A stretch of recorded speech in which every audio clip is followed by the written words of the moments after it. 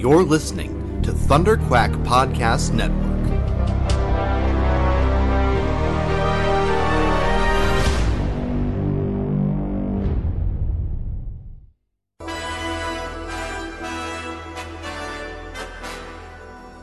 It may look like an ordinary podcast, but this one's bigger on the inside, and it can travel anywhere in time and space.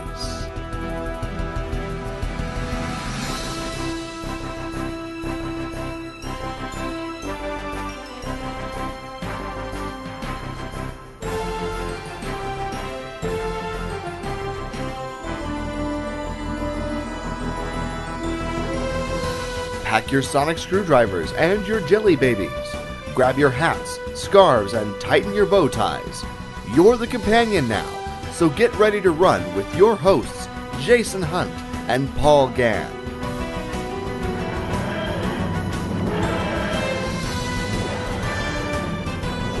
This is Talking Timelords.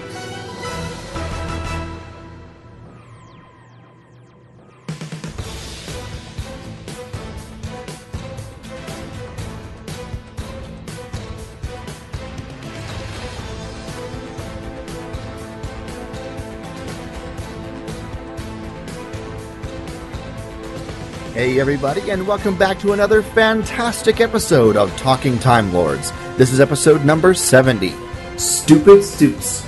I am, as always, one of your hosts, Jason Hunt, and with me, my podcasting companion through time and space, we have Paul Gann. Ah! Are you trying to scare me? I'm maxing out your adrenaline. Fear keeps you fast. Fast is good. Do people ever hit you? Only when I'm talking.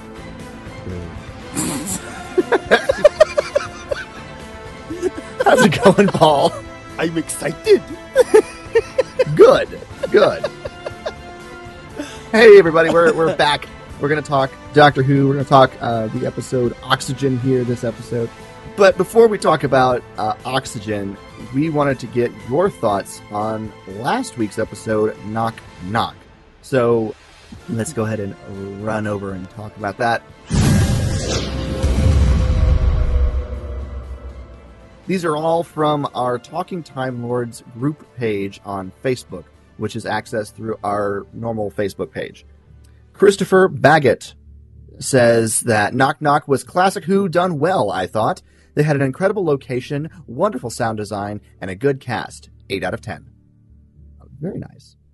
Chris Clark says, I have a rather intense fear of insects, so the second half I spent on the internet trying to avoid watching. Overall, it was a good episode, looked great, good story, loved the twist of who the landlord was, yes. We talked about that. That was an intriguing twist. Yeah. He says, small bits. The doctor playing a random song because he liked it was amazing. Also, I love Bill telling him to go away. This is the part of my life that you aren't in. Yeah. I don't know if we've heard that sentiment from a companion before. It was interesting. So, yeah, we talked about that part as well. We talked about how it's kind of a little bit like Clara and her relationship with Danny Pink, but yeah, not to this. She was more of, I want to have some of my own time, was kind of the way she phrased it, though, as opposed to saying, go away, I don't want you here, you know. Well, she didn't want him involved with Danny Pink at all, so. Right. It was the same sentiment, just a different way of saying it, basically. Right. And then Amanda Frank McCarthy says, I'm loving Bill as a companion and more each episode, which I can say, yes. Yes, I agree. She's fantastic. I know, right? So, yeah, thank you for those thoughts, everybody. We definitely want to get your thoughts on this episode, Oxygen. So check the Facebook page, Twitter, or the Facebook group to leave your thoughts on the episode there. Before we jump into Oxygen, though, we have just a little bit of news. Just a teeny tiny itty bitty little bit of, news. Right. We've got two little things we want to mention here. Which one do we want to start with? How about the return of the 10th Doctor? Okay, yes. Return of David Tennant, but not in the way that... Well... that sounded bad. It depends on what you want, right? I mean, do you want Exactly. Do you want the 10th Doctor, or do you want just eye candy? You know. Well, if so, go watch Jessica Jones and become disturbed. I'm not going to touch that one. But David Tennant is returning to Big Finish for another round of the 10th Doctor Adventures. This time it'll be Volume 2. And the big news from this is that 10th Doctor Adventures Volume 2 will be featuring in a 3-part series. Wait for it. Billie Piper as Rose Tyler. Yes. So Billie Piper is making her first appearance in the Big Finish Doctor Who audio world. So, yeah, that's pretty cool. It's kind of a big deal. Yeah, I would like to listen to these, actually. Yeah. Camille Koduri is also going to be returning as Jackie. So that'll be interesting as well. So we're going to get Jackie in these too.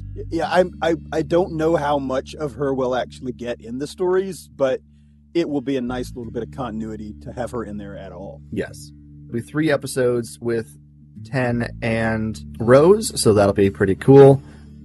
And of course, Volume 1 of the 10th Doctor Adventures featured Catherine Tate as Donna Noble last year. Yeah. So keep an eye out for these. This will probably be out in the fall, I think. But if you want to get an idea of what it might be, check out Volume 1, which is currently available on CD and download from bigfinish.com. So there you go. That's pretty cool. Any other thoughts on that before we move on to our final story? Only that I hope we see a good bit more of this, because David Tennant, I know, has been doing more and more and more voiceover work and voice acting work in general. And so that leads me to believe that this could be something that would be a at least semi-regular thing, maybe once a year or something like that. And that would really be cool to see, I think. We need to have David Tennant and Sylvester McCoy do a 2-Doctor mashup together, I think. That would be interesting. Especially if we could have Ace in there. Ooh, Ace and Donna? I think that would be fun. Although probably Ace and Rose. Oh. Well, it's interesting, actually. Sylvester McCoy and David Tennant have, not the same type of characteristics, but they have similar characteristics in that right. On the surface they're pretty funny, but they can get dead serious and turn extremely dramatic at the drop of a hat.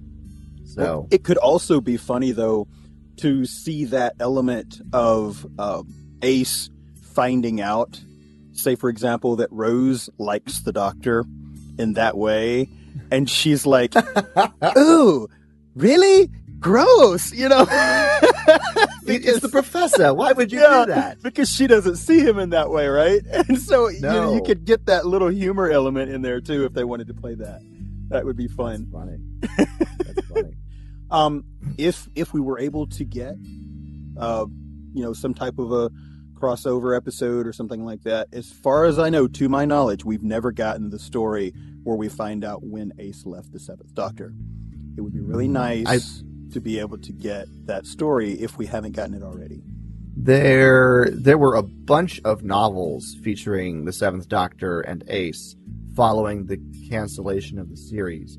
So it might be told in there. I've not read all of those, but it might be told in there. So if any of you guys know, and you know what story that is, get in touch with us and let us know so that we can experience that ourselves. Yes, please. All right, last little bit of news here. This is not so much news as it is rumor, but it appears that, last time we talked about who the next Doctor might be. I see what you did there. Yes. The odds makers were telling us that Chris Marshall was very much a lock, that seemed like he was the front runner, and that everyone was saying that this is going to probably happen. Well, according to this new rumor, maybe not so much. The new rumor now has 2 other actors thrown into the mix. Right. Actor Sacha Dhawan, who has had a little bit of Doctor Who fame, playing director Waris Hussein in the Adventure in Space and Time docudrama about the first Doctor. And so there's a rumor, but he's been rumored on and off for a long time. But the big new one is that actor Luke Treadway is supposedly in the race to become the next Doctor Who. I'm not familiar with Luke Treadway, but Radio Times seems to think that this is a big deal to say that he's the new guy and make him the focus of the article, rather than both him and Mr. Dewan, but there's that. He was apparently in the movie Unbroken about an American POW during World War II in the Pacific conflict. I've not seen that, but I heard it's an amazing story. He's in Clash of the Titans, the remake. Which I haven't seen, so I don't know who he is in that. Oh, it was eye candy, but it wasn't, in my opinion, as nice as the first one. You know, the original. So, you know, it didn't have the whimsy that the first one had. So, gotcha. So, yeah, basically, all this rumor is telling us that nothing is final until the official announcement is made when it comes to who the next Doctor is. So, don't put all your ducks in somebody's basket and expect them to hatch. Well, yeah, another thing to keep in mind here, too, is the fact that we had all these names pop up when Matt Smith said he was leaving the show, and not a single list that you saw anywhere had Peter Capaldi's name on it. Right. So, yeah. Right. So it's interesting, you know, that we have this pattern of names popping up when someone chooses to leave the show, and not a single name on that list ever makes it onto the show. So. Nope, not generally. So, yeah, it's probably someone that the rumor mills haven't run across yet, or someone that the rumor mills went, that'll never happen. So I'm just going to sit back and wait for them to announce it whenever that announcement comes. Do you think that'll come before or after the finale this season? Honestly, I would kind of like to find out after the finale. I would kind of like to find out in the actual moment of regeneration, to be perfectly honest. I honestly don't care to know who is going to be the next Doctor until we actually see their face on screen. I don't know. I feel like we're probably going to have Peter in the Christmas special.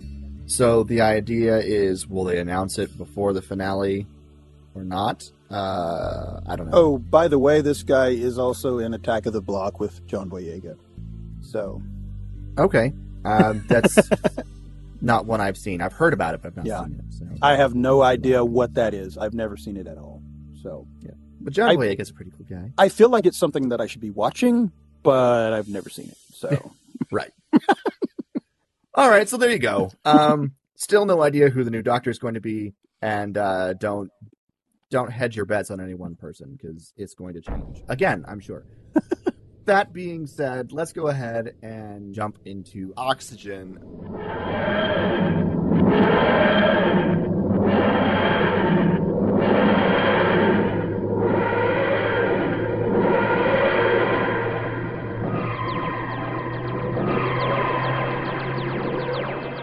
Alrighty, so we are going to be reviewing this weekend's episode, Oxygen, which is the 5th episode of Series 10 of the Rooted series of Doctor Who. It was written by Jamie Matheson and directed by Charles Palmer and was originally released May 13th, 2017.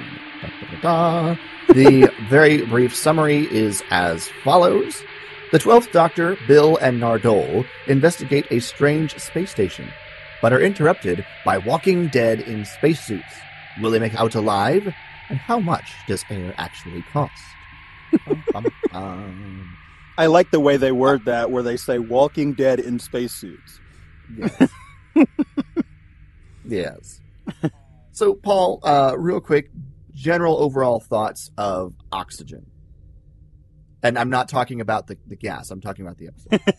I was kind of disappointed and happy at the same time. What I mean by that is, when we originally saw the footage of this station in our teaser trailers and stuff, it looked a lot like the Wheel in Space, you know, and I was really hoping that we would get kind of a revisiting of that location, you know, but I was very much happy with this too.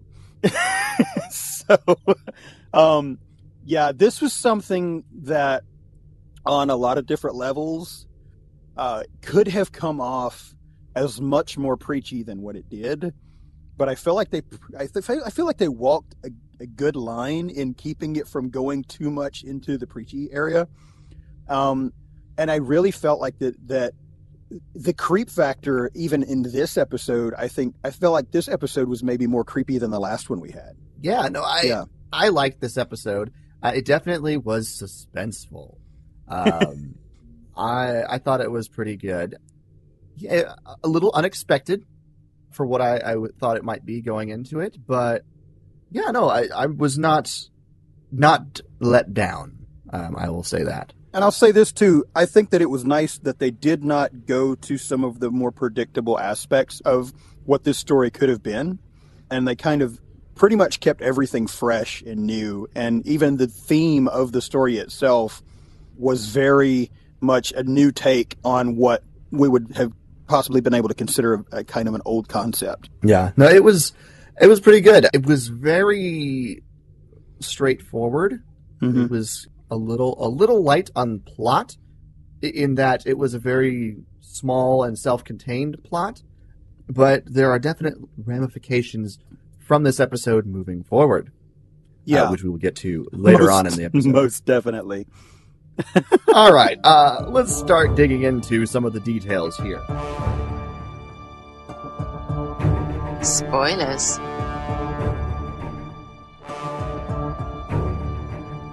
Let's start with Nardole and his extreme stance on the Doctor traveling off-world and the fluid link. This was a direct callback to the first Doctor and the Daleks. I'm sorry, but I thought that was fantastic. It was great. It was great. He removes the fluid link from the TARDIS because the Doctor told him that the TARDIS can't travel without it.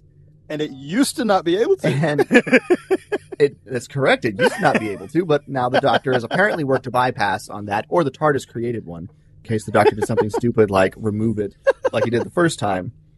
Oh, wow. And Nardole is very cross with the Doctor for all of his desire to leave the planet and not honor his vow and his promise to protect this vault. And we get another instance, and I forget the exact line, but another instance of where I think Nardole's a robot or part android or something. Well, he kind of mentions that, this would have been a perfect... brought his face back. Yeah, this would have been a perfect episode, though, to have revealed that. You know what I'm saying? Because he could have very easily not had to have a spacesuit in this episode if that was the case. Right. I know. I was thinking that. And I was thinking that at one point. I was like, is he going to walk across there with no spacesuit because he doesn't need it because he's a robot? No. Yeah. Apparently not. I was sitting there, and and we'll get to that point in a minute. I was sitting there at that point where we were trying to figure out what's Bill going to do? What's Bill going to do? How's she going to get out of this situation? And I was thinking we were going to see Nardole take his his helmet off and put it on her head and say, "Oh, fine, I don't need it anyway," Right. Oh man. Yeah, Oh. But the Doctor is right now, he's just sort of messing with Nardole. And we find out that the Nardole's had this job given to him by the Doctor himself. Right. The Doctor is supposed to stay here, guard the vault, protect it, and he's tasked Nardole with keeping him there. He is so Jiminy Cricket, man. So Jiminy Cricket.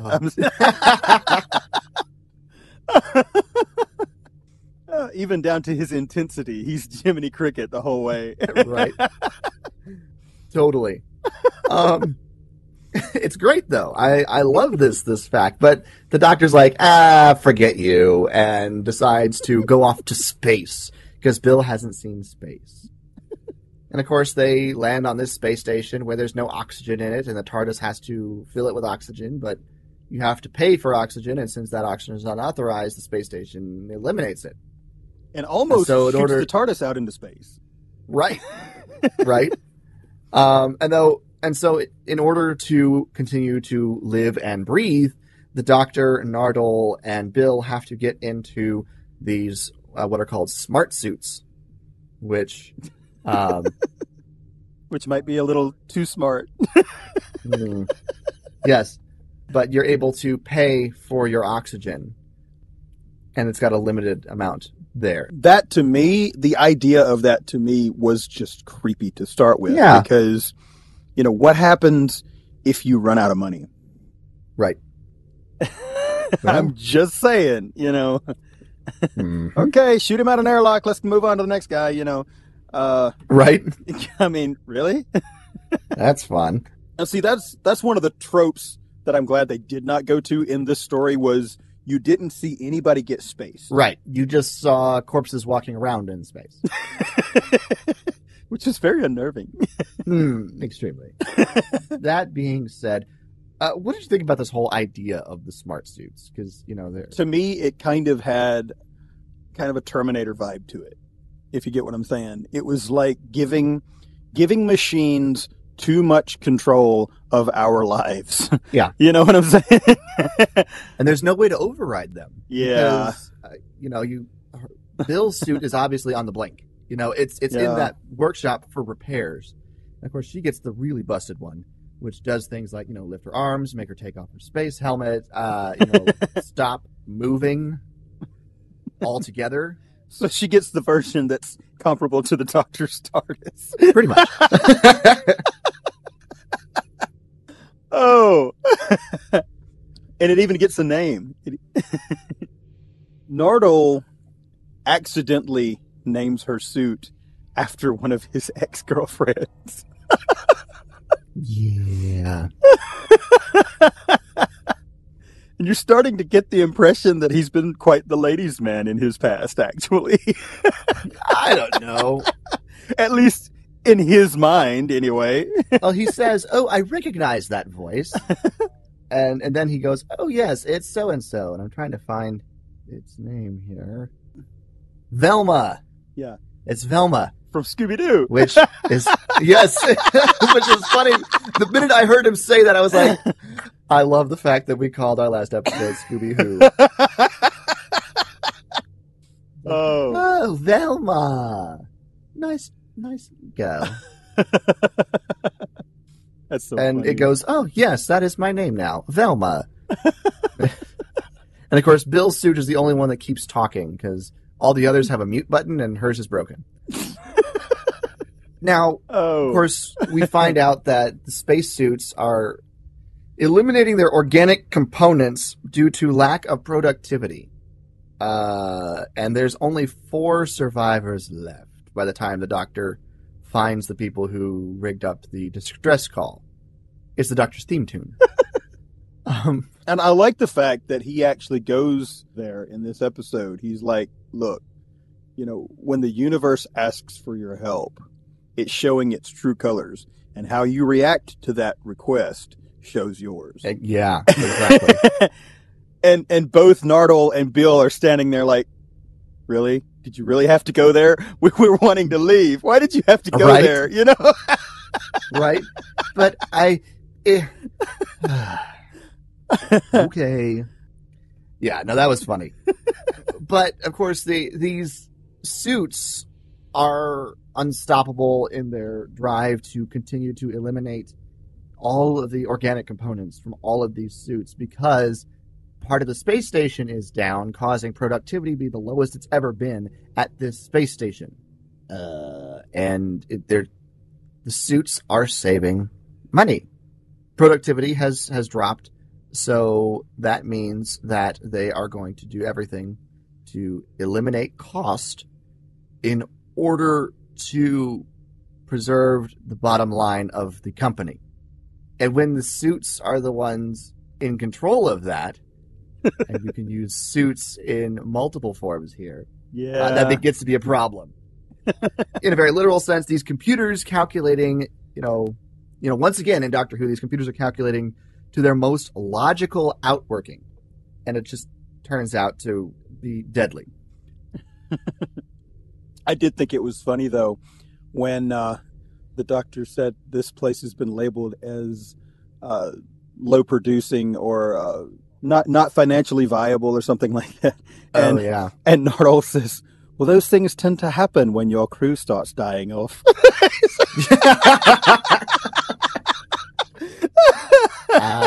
Point taken. Yeah. Very true. Yeah. It was good. But of course, we end up in a couple of situations here where they're going to go on a spacewalk to get away from the suits. And they're in the airlock, and Bill's suit malfunctions. Yeah. And it takes her helmet off, as the room is depressurizing and the doctor has to do something to save her. This was the point where I expected to see Nardole step up and say, "Oh, fine," you know? Yeah. Oh, fine. I'm a robot. Here's my helmet. Well, you almost wonder, though, if Nardole doesn't know what he is. I mean, I don't know. Because his head was still around with Hydroflax. I mean, I'm assuming there's some organic component to him at this point. Yeah. So maybe he needs it. I don't know. I don't know. He's not telling, and the show is starting to tease us more and more mercilessly with this whole aspect of what exactly is Nardole. That being said, through some very creative production, we get to see the fact that the Doctor essentially somehow survived a spacewalk without his helmet because he gave it to Bill. Well, he's not human. Right. True. But still, it's a spacewalk that probably lasted a couple minutes. Yeah. And his extreme measures to save Bill cost him something.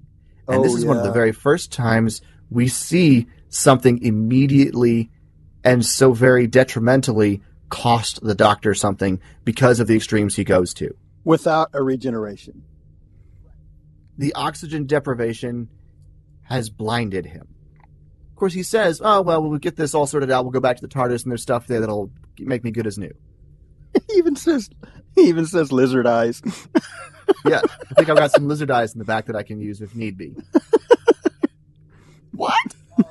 Can you imagine the Doctor with lizard eyes? Does Vastra know that? Would cut out his heart. Both of them. But anyway, yeah, that was the unexpected twist. That was something I did not anticipate. That was something that was really remarkable to see happen to the Doctor. Yeah. What did you think about that? Honestly, when I saw that, the first thing that popped into my head was, this is going to be the point to where we start to begin to see at least the events leading up into his regeneration. That was my first thought, because they said we're going to see a regeneration like we've never seen before. So my first thought was his regeneration could take, half of the season if they wanted it to. And so this was one of those things, when I first saw it, this was one of those things that popped that into my head. And it was like, this is going to be his body starting to have to find a way to heal itself, which begins the regeneration process, which then leads to point B, to point C, to point D, and finally an eventual full regeneration. Yeah, I'm not sure about. I've got a theory about next episode, but I want to save that for the end of our discussion. Mine might be the same as yours. I don't know. I have one too. So. Okay, all right. So we'll hold off on more of that discussion because it comes back. One thing that was interesting to find out was that this was a bit of an anti-capitalist episode. There was some definite anti-capitalist sentiments in it, with the whole idea of human life not being worth money or something like that. Right. Not if it wasn't financially viable, your life wasn't worth it. So the Doctor basically rerouted the computer to say that the lives of the survivors, keeping them alive is the only thing keeping the station viable and from falling apart financially. So the rest of the suits stopped attacking them and gave them their extra oxygen to keep them alive, and was basically going to protect them until something could be done. Which was interesting. Now, of course, we're a couple of Yanks from the United States.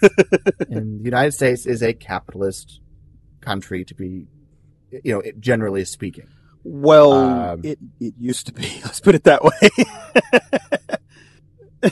Capitalist foundations. Yeah. There's aspects of a lot of different things now, but, right. It's capitalist right, based, Capitalist based. Yeah. So, obviously, we're going to have not as an abhorrent view of capitalism.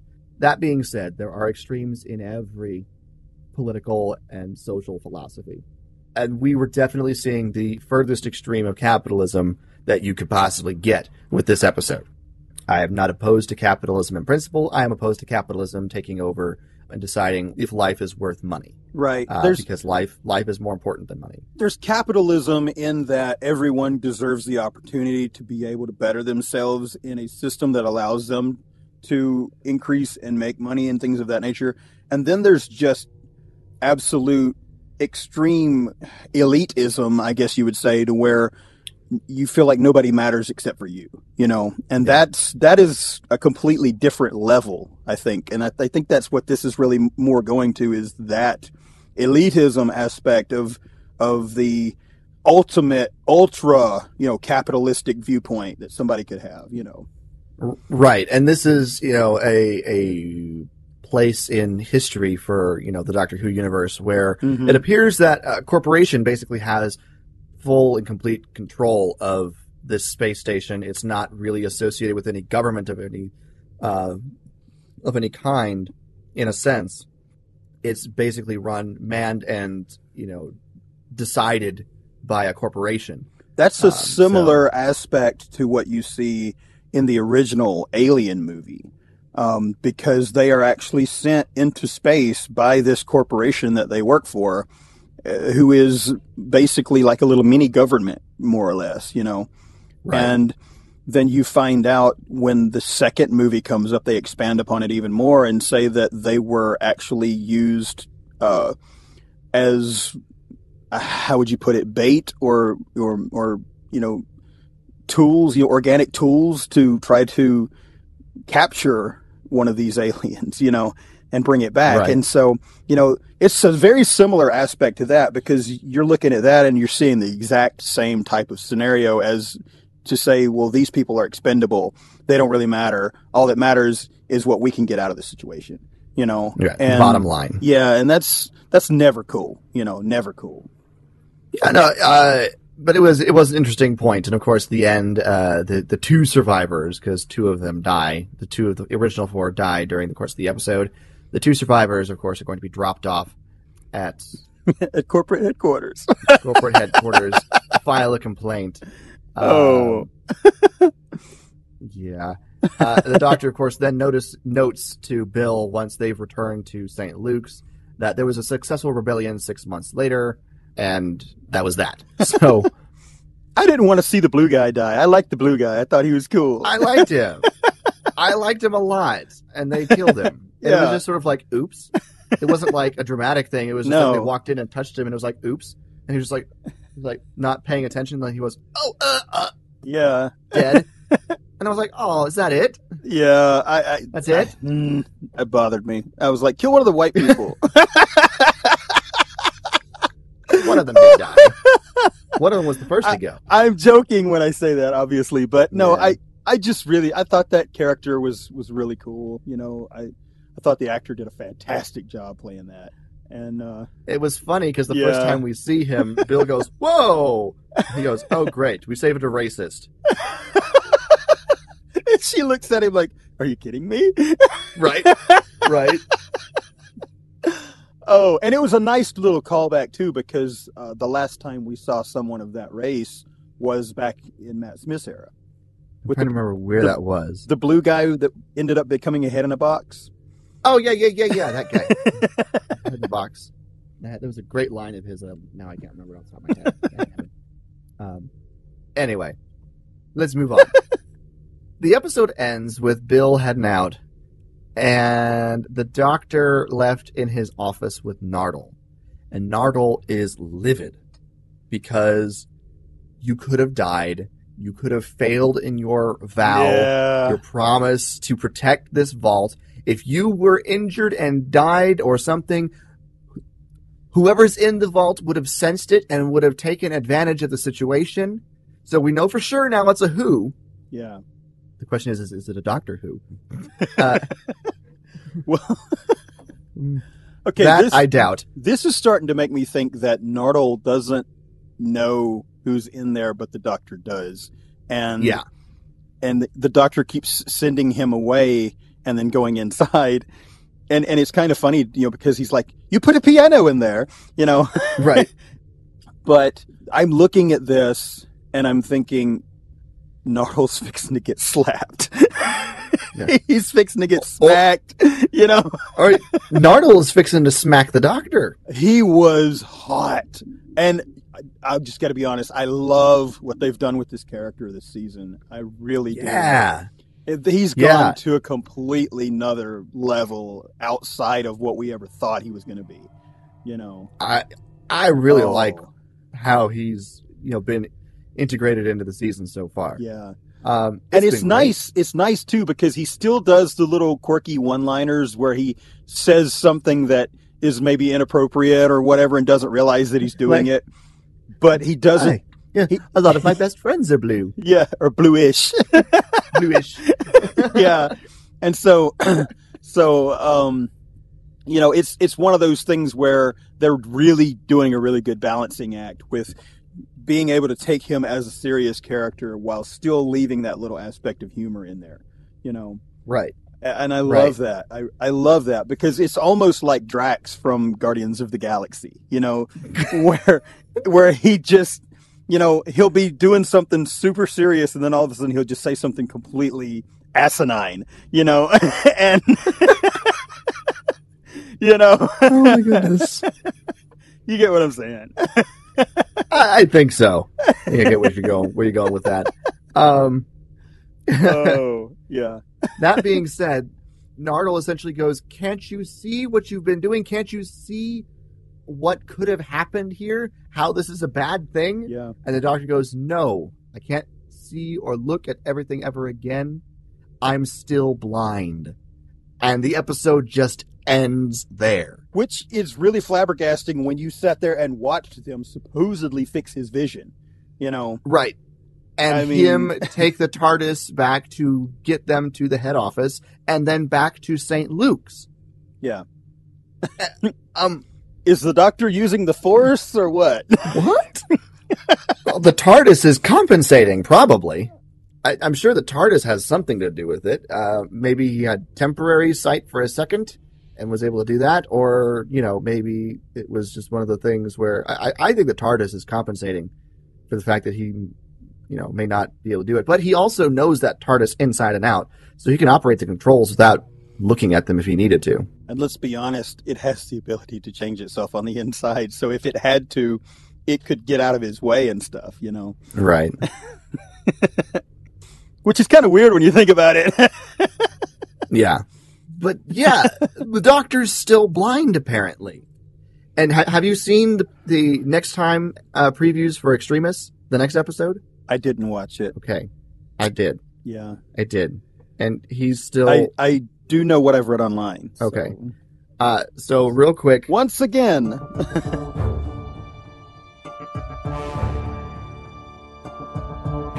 Spoilers.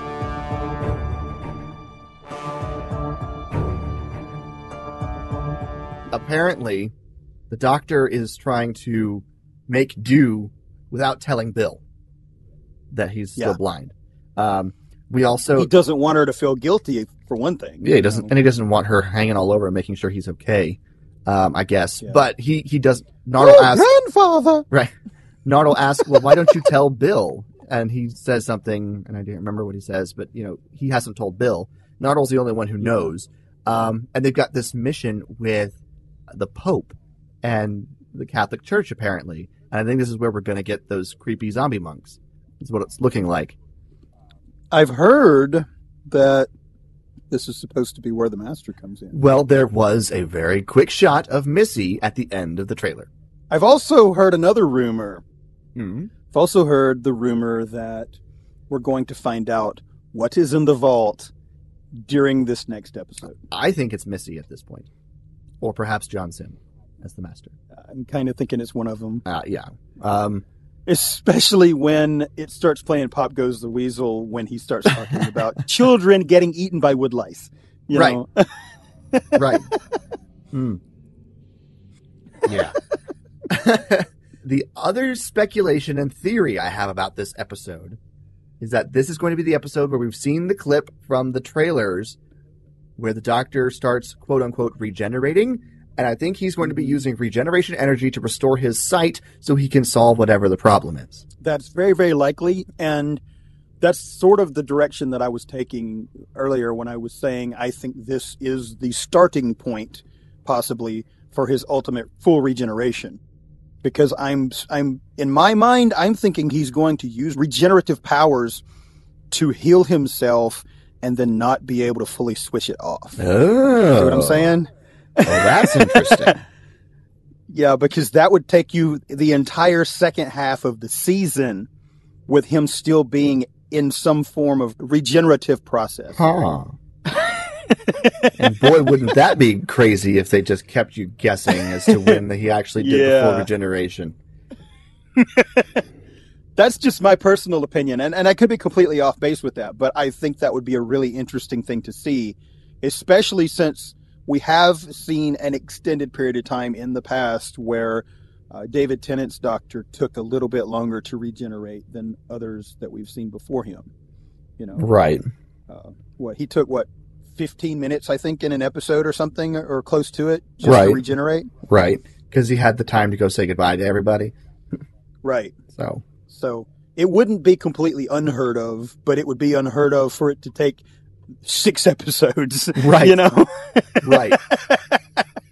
There's a possibility. There's some speculation for you, and we'll find out this coming weekend if any of these theories have any merit whatsoever. Because this seems like it's going to be a big key episode for the season. Number one, because it's written by Stephen Moffat.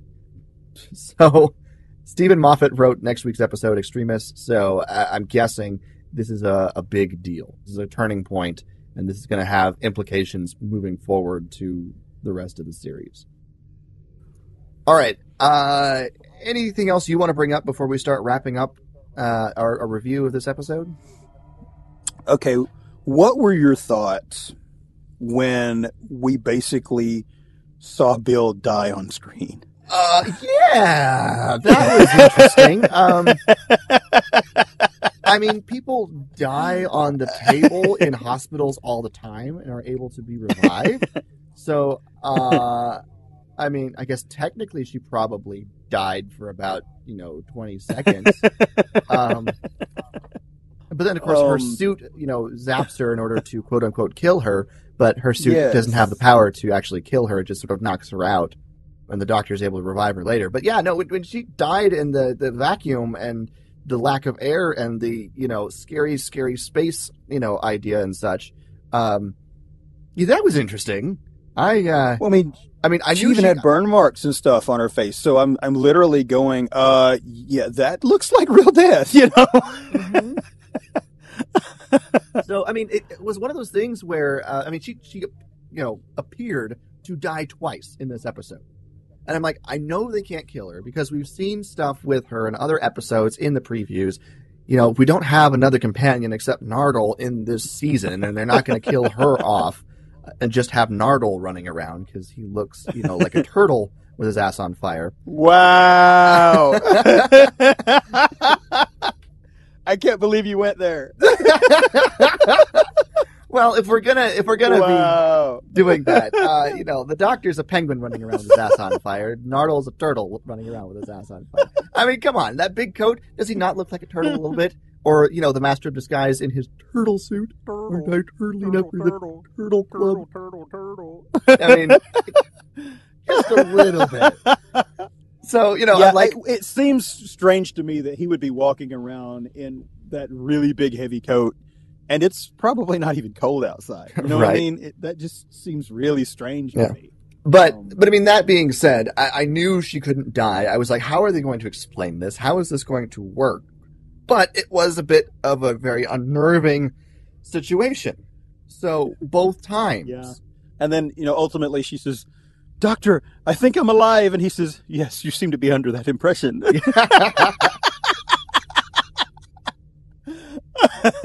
That was great. Oh. Yeah. What about you? Honestly, I almost wondered if he would break his own rule and go back in time after it was all over and save her. The only problem with that would be that it would once again create another paradox, which, how many paradoxes has the Doctor created in his existence? Too many. That's the answer. I mean, too many. Clara is the ultimate walking, talking paradox in the Doctor Who universe. Yes. And we still don't know what happened to her or where she went. Right. Yeah. Well, I say Clara, but Clara and a Shielder together, to be honest. Yeah, that's gonna... Ugh, that's not gonna be good. That's going to leave a mark. Yeah. Time and space are never going to be the same. There will always be a jagged scar running across it. I see what you did there. Anything else before we start giving final thoughts and ratings on this? Not about the episode itself, really. I liked the point that it was, one of those classic Doctor self-contained storylines that we got to see in the classic series. I really felt like that a lot of what we're seeing in this season is a very direct callback to classic Who storytelling. Not in the multiple, 30-minute episode way, but, in the encapsulated story, type of way where, you feel like that everything kind of feels sometimes almost a little claustrophobic in how tightly, connected everything is. And that can be a good thing and it can be a bad thing because, let's be honest, there was some times in classic Who where it would have been really great to have seen the camera back up and see the bigger picture, right?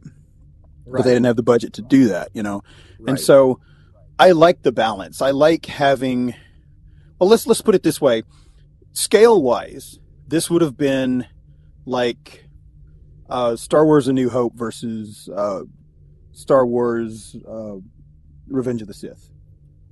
Right. Does that make sense? Yes. Because it's very well done, but you don't have to see everything that leads into this. You don't have to see everything that's going on outside of this situation. It's okay to just tell this smaller scale story. Yeah. Let's go ahead and start these ratings here. What should we rate these? Smart suits? Maybe not. I feel like that might kill us. Space zombies. Space zombies. Okay, so how many space zombies are you going to rate Oxygen?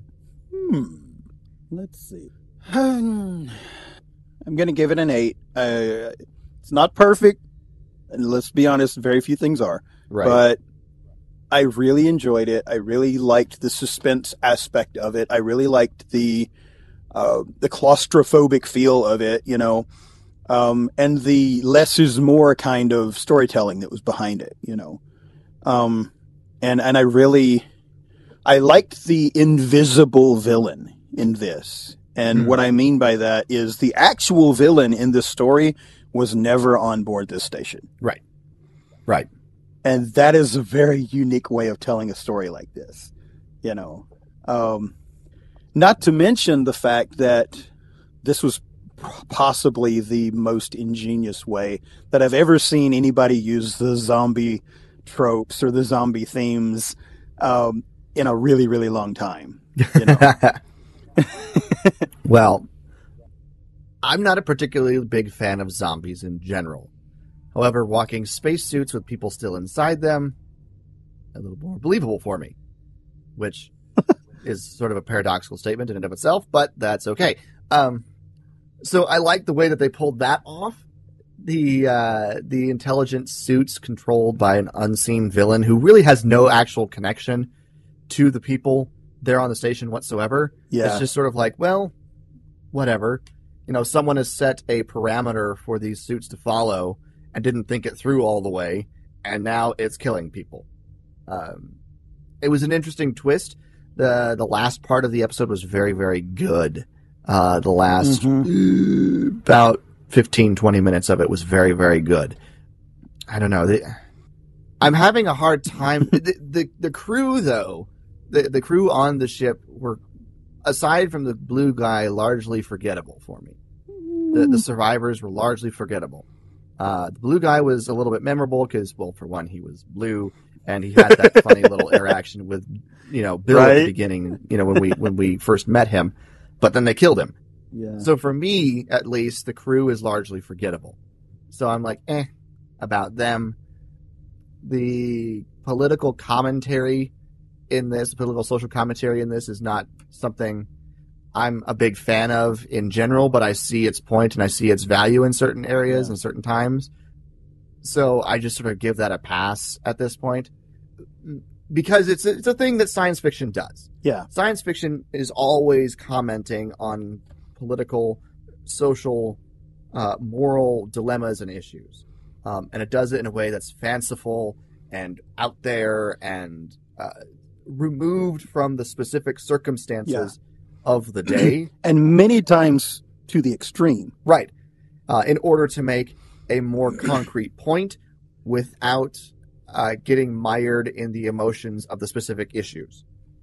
And the commentary in this was a little close to issues of the day for me. Mm-hmm. I like it to be a little bit more generalized when they do political commentary in science fiction. But that's just my personal taste, so I'm not going to hold that against the episode. It's when you start, putting references in there to, I'm referring specifically to this sort of movement here in this country during this time period, where I get a bit, that's a little too on the nose, if you will. So, well, it's still could have gone to a whole nother level and been like completely preachy. You know what I'm saying? Oh, right. And what I'm saying is that the good side of it was it was not overly preachy, right? But it was just slightly on the. It was, there's a delicate balance in this. You either get generally people in these situations, they tend to get either way too generic or way too specific, and there's not much that hit that middle ground. This was close to the middle. It leaned slightly towards the more specific than the balance. Right. But it was within that range that I'm okay with. Yeah. It was just a little bit too far to one side than the other that I don't know. I think about these right things a bit at too the much, tipping point, right? Exactly. So, I'm going to just sort of like chalk it up to fine, whatever. But that being said, the episode was great. It was suspenseful, and the ramifications from this episode are huge, depending on how long they continue and how they continue. So for that, I'm going to give it a 7.5. There's a that's fair zombie. Yeah, that's fair. There's a space zombie out there that's missing. Yeah, never mind. He's missing his lower body. Yeah, we'll go with that one. Jason chopped him in half, and his entrails were floating through space. And although I think the mag boots would keep the legs walking. Anyway, you just took it to a really weird place. Yes.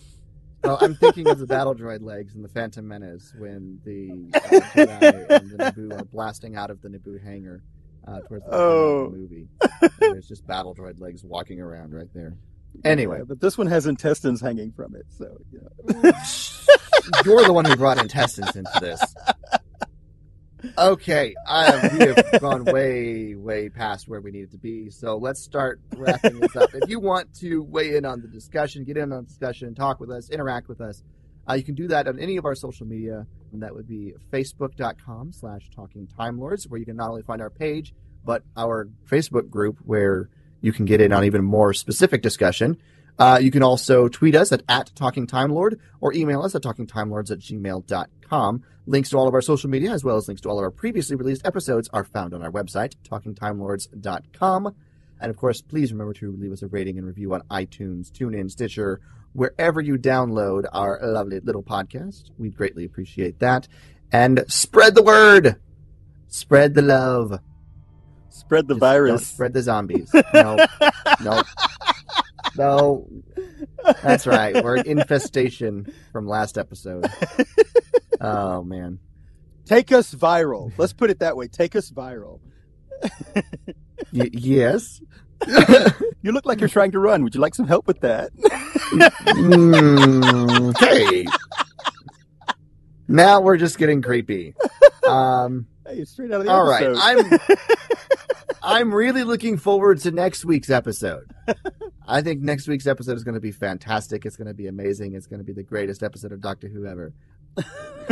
Anyway. Maybe. I don't know if it's going to be the greatest, but it'll be great, I think. It should be good.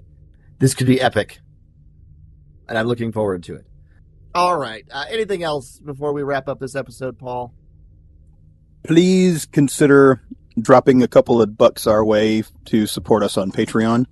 It would be greatly, greatly appreciated. That's thunderquack.com/Patreon. Or you can just look up Thunderquack on patreon.com. That is the network that we are a part of. So, all right. I think that will wrap up this episode of Talking Time Lords. This has been episode number 70. Stupid Suits.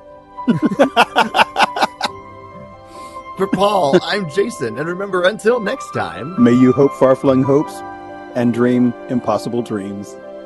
Thanks, everybody. Talking Time Lords is a proud member of the Thunderquack Podcast Network. Visit thunderquack.com to see their entire catalog of podcasts, or visit patreon.com/thunderquack to help support the shows.